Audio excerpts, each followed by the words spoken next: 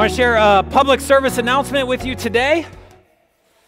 Next month is Valentine's Day. So, yeah, that's right. Get your wallets ready. And get those gifts. There's going to be millions of people, men, women, children, who are going to purchase grand, extravagant, luxurious, or maybe cheap, quick, and easy ways to express their love to those around them, right? In fact, according to the National Retail Federation, this year, on average, people plan to spend $192.80 on their Valentine's Day gifts that they might be giving to other people, which is pretty high, almost as high as the highest ever recorded by this survey that they've taken, which was back in 2020, when people planned to spend $196 on Valentine's Day gifts. And so people are going to get their gifts for their spouse, and maybe their children, friends, other family members, maybe their children's teachers, co-workers, even their pets, right? And whatever you feel or think about Valentine's Day, there's something important to that, important to express to those around us, the relationships we have. It's important to tell those people that they mean something to us and how important they are to us in our lives. It's good for us to do that. The classrooms here in the academy, they've already set their Valentine's Day party dates and what they're going to do for those children. It's good for them to express the love in that form of kindness and friendship that they have with their classmates. It's good for you to tell your friends, those people who have stood by your side, who have been with you through the things that you've gone through and experienced in your life. It's good to tell them how much they mean to you. And your spouse, that person with whom you can share anything and everything, the joys and the challenges, the ups and the downs, and they will love you through it, and they will encourage you and stand by you. It's good for you to tell them and express to them how much they mean to you. Even our coworkers, right? The people that we see day in and day out, those relationships are important too, because they allow us to have a good working environment. They allow us to succeed, to be productive. And so if you're taking notes today, the very first thing that I want you to write down is something that you already know, but it is that personal relationships are important. And Jesus thought so too. I doubt that Jesus would appreciate everything that is culturally attached to our celebration of Valentine's Day today, but certainly Jesus would appreciate the value that we put on relationships, because God values relationships. He has created us to be relational people. He has gathered our families around us. He wants friendships to develop in our lives. And so as we look at Matthew chapter 5, again today, as we continue in this sermon that Jesus preached to his disciples, the crowds who had gathered, and we look at this section from verses 21 to 37 that I read earlier, Jesus covers a whole lot of ground. He talks about hatred and murder, honesty, integrity, marriage and adultery, bullying. But all of it has to do with our personal relationships with other people. And as Jesus goes through that section, he knew that the people he were talking to, those people who lived in first century Israel, they knew and understood that God had given specific commands and instructions for how they were to carry themselves, how they were to live out their relationships, and the kind of love that they were to show. But Jesus explained that God wanted his laws, his instructions, to penetrate deeper into their hearts, that God expected a deeper morality from them than they thought at first glance. And so that's why Jesus said the things he said. That's why he explained to them those laws, those instructions from God's Old Testament. And he explained those things because Jesus understood something else about relationships. You're taking notes. This is the second thing you write down today, that relationships get damaged. Well, our relationships, they don't always match the warm and fuzzy white, red, and pink hearts, the balloons and the glitter of Valentine's Day, right? Sometimes the red that shows up in our relationships, it's the fierce, burning red of anger, jealousy. Or maybe our relationships are colored with the deep blue hue of coldness. When a relationship has become distanced and separated, the cold shoulder given, silence has become the norm. Some of our relationships, they're blackened by wounds and scars that just refuse to heal. And Jesus understood relationships get damaged. And that's why Jesus explains to us that hatred is like murder. Because he knows how easy it is for our hearts to get angry, to despise another person for what they've done to us, how easy it is for us to be fearful because they look different, they speak different, they celebrate differently than we do, how easy it is for jealousy to come into our hearts because of their blessings. And so Jesus warns us.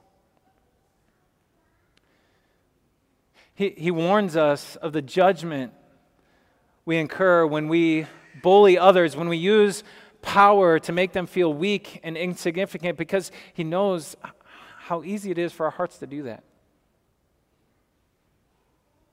Because he knows how easy it is for us to just let derogatory words fly off of our tongues. He warns us. And because Jesus knows the schemes that our hearts will make to allow things to work out for our own advantage, regardless of how it affects others, he warns us of the liability we have when we cheat and we steal. And because Jesus knows how easy it is for our eyes and our minds to wander and linger on somebody else who isn't our spouse, because he knows how deceptive our hearts can be, that they can lead us to turn our backs on the very people that we vowed, we made a promise that we would love them until death parted us. Jesus warns us of the damage that can be done to our marriages. When we seek in something or someone else the pleasure and the joy and the satisfaction that can only be found in our spouse. Jesus warns us. And in all these words of warning, because of how easy it is for relationships to get damaged, Jesus also gives us instructions. Instructions for how we are to operate in our relationships. Instructions that reveal to us the heart of God and the heart that he wants us to have in our personal relationships. And so Jesus, he said this. He said, "Therefore, if you are offering your gift at the altar, and there remember that your brother or sister has something against you, that you have a damaged relationship, leave your gift there in front of the altar. First go and be reconciled to them. Then come and offer your gift." And when Jesus says these words, we see a person who is doing a good thing, right? Like we think they're worshiping. They're going to church. They even brought an offering. They are being generous before the Lord. They brought a gift with them. That's a good, God-pleasing thing. They're checking off the boxes on their Christian to-do list. And then Jesus says, but something's off. And something's wrong. And it's so wrong that Jesus says, stop the good that you're doing. Stop worshiping. Stop and leave your gift and go and pursue a different goal. The goal of reconciliation. To restore and reunite that relationship that's been damaged, that has been wounded, that has been broken apart. And when Jesus says that, brother or sister, he's reminding us that this could happen in even the closest, the most intimate of relationships. And Jesus' instructions that he gives here, where he says, first go and be reconciled, that's a totally different approach than we would naturally take, right?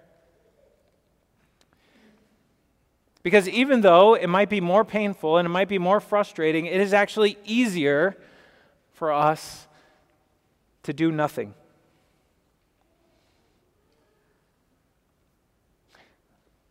But what if you took the first step? What if, before you allowed any other emotion, anger or hostility, jealousy, before you allowed that to come in and consume your mind, what if first you realized how important that relationship is? What if we realized that it's a greater act of worship than sitting here right now, than listening to me talk, than singing out our praises to God? That it's a greater act of worship if we're to go in humility and love another person the way God has called us to. To seek restoration in that relationship. What if we understood that it's a greater offering to offer our ears and our hearts and our minds to understand where that person is coming from? That it's a greater offering to go in humility, maybe in repentance and confession, to put others first and to put yourself second and to seek peace in your relationships, that is a greater offering than when you pull out your wallet or write your check to give to church. What if we understood that?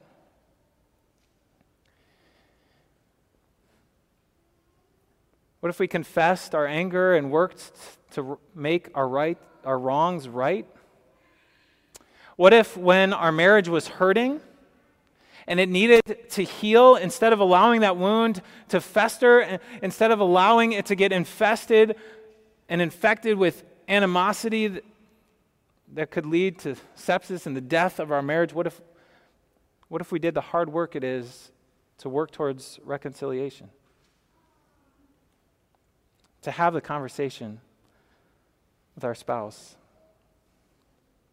Because that's the kind of life that God has called us to. That is what God has equipped us to. That's the new life that He wants to work in us to demonstrate this kind of love, but it goes against our nature. Reconciliation goes against our nature, and yet reconciliation is one of the greatest ways we have to express love. Reconciliation to restore and reunite that relationship that has been broken and has been damaged. And Jesus says something very clearly about reconciliation. Reconciliation takes, first of all, it takes action. No, Jesus doesn't want you to wait for the other person to come to you. Jesus wants you to take the first step. And Jesus doesn't want you to fill up your daily to-do list with all the tasks and all the things that you can do, even good and God-pleasing things that you can do, but to fill it up so that you have no time left to make the phone call or have the conversation. I'm guilty of that. And you know why we do that? Because all those tasks, those to-dos, those are easier than reconciliation. Because the other thing that Jesus tells us is that not only does reconciliation take action, but reconciliation takes work. Hard work. Consider what might be necessary for reconciliation. Reconciliation might take humility on your part to confess your faults and your mistakes.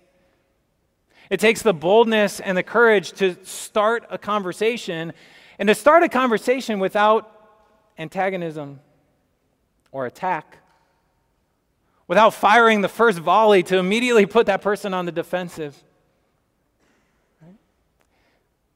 It takes what is extremely hard for us,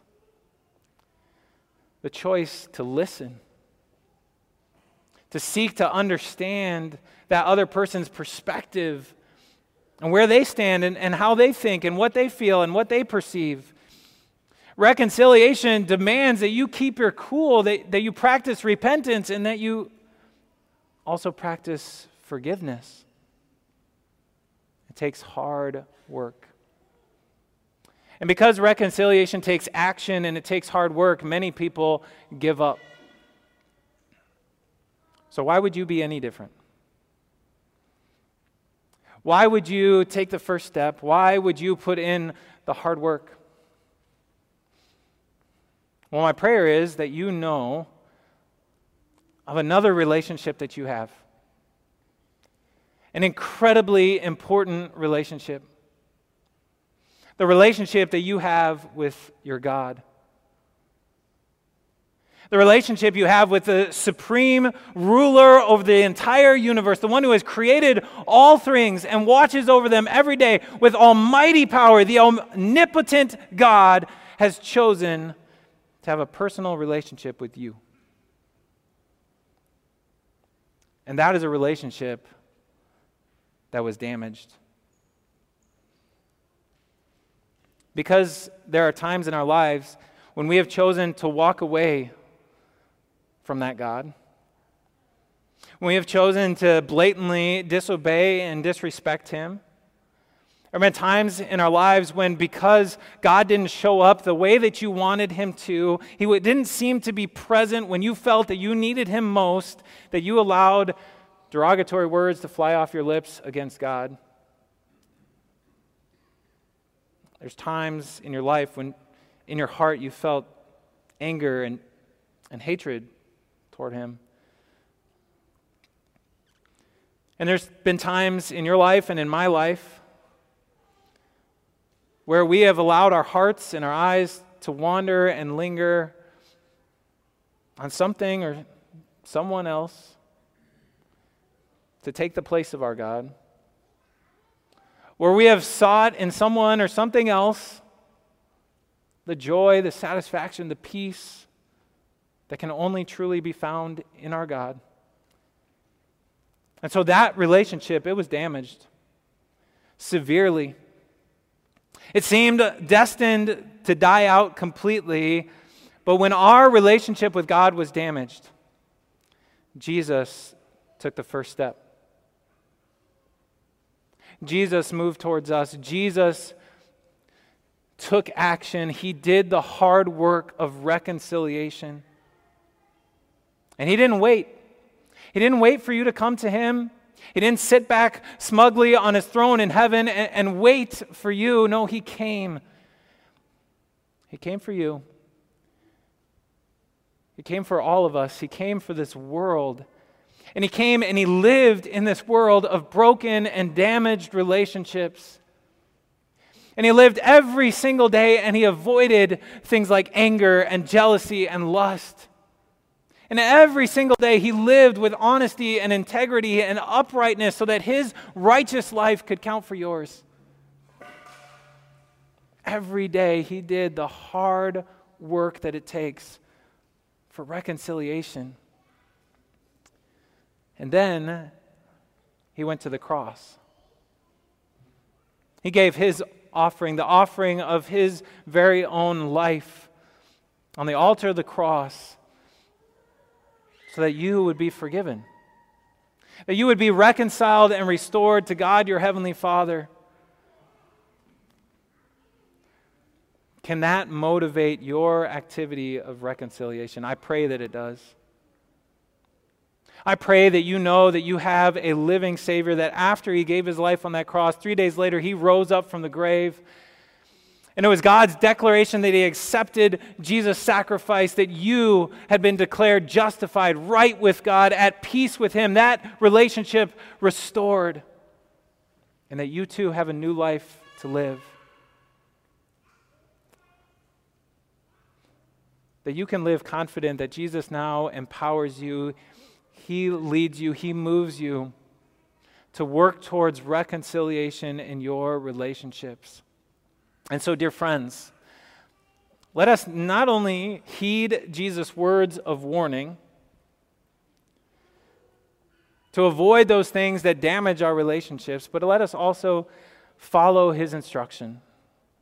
And when our relationships have been damaged, that we work towards reconciliation, that we take action, we take the first step, we do the hard work. And when you do, the people around you, they'll get a little taste of what it's like to be loved by God. When you love your spouse or your children or your friends that way, when you are ready and eager to work towards reconciliation, when you are ready and eager to show forgiveness, when you are willing to approach them in humility, to confess your own faults, when you work towards reconciliation, you allow them to see the kind of love that God has. You open up a window to allow the bright, shining love of Jesus to shine through.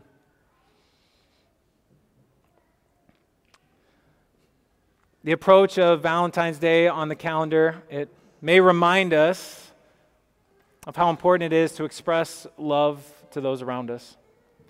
And there's all kinds of ways that we can do that, and so keep giving the cards and buying the flowers and the gifts.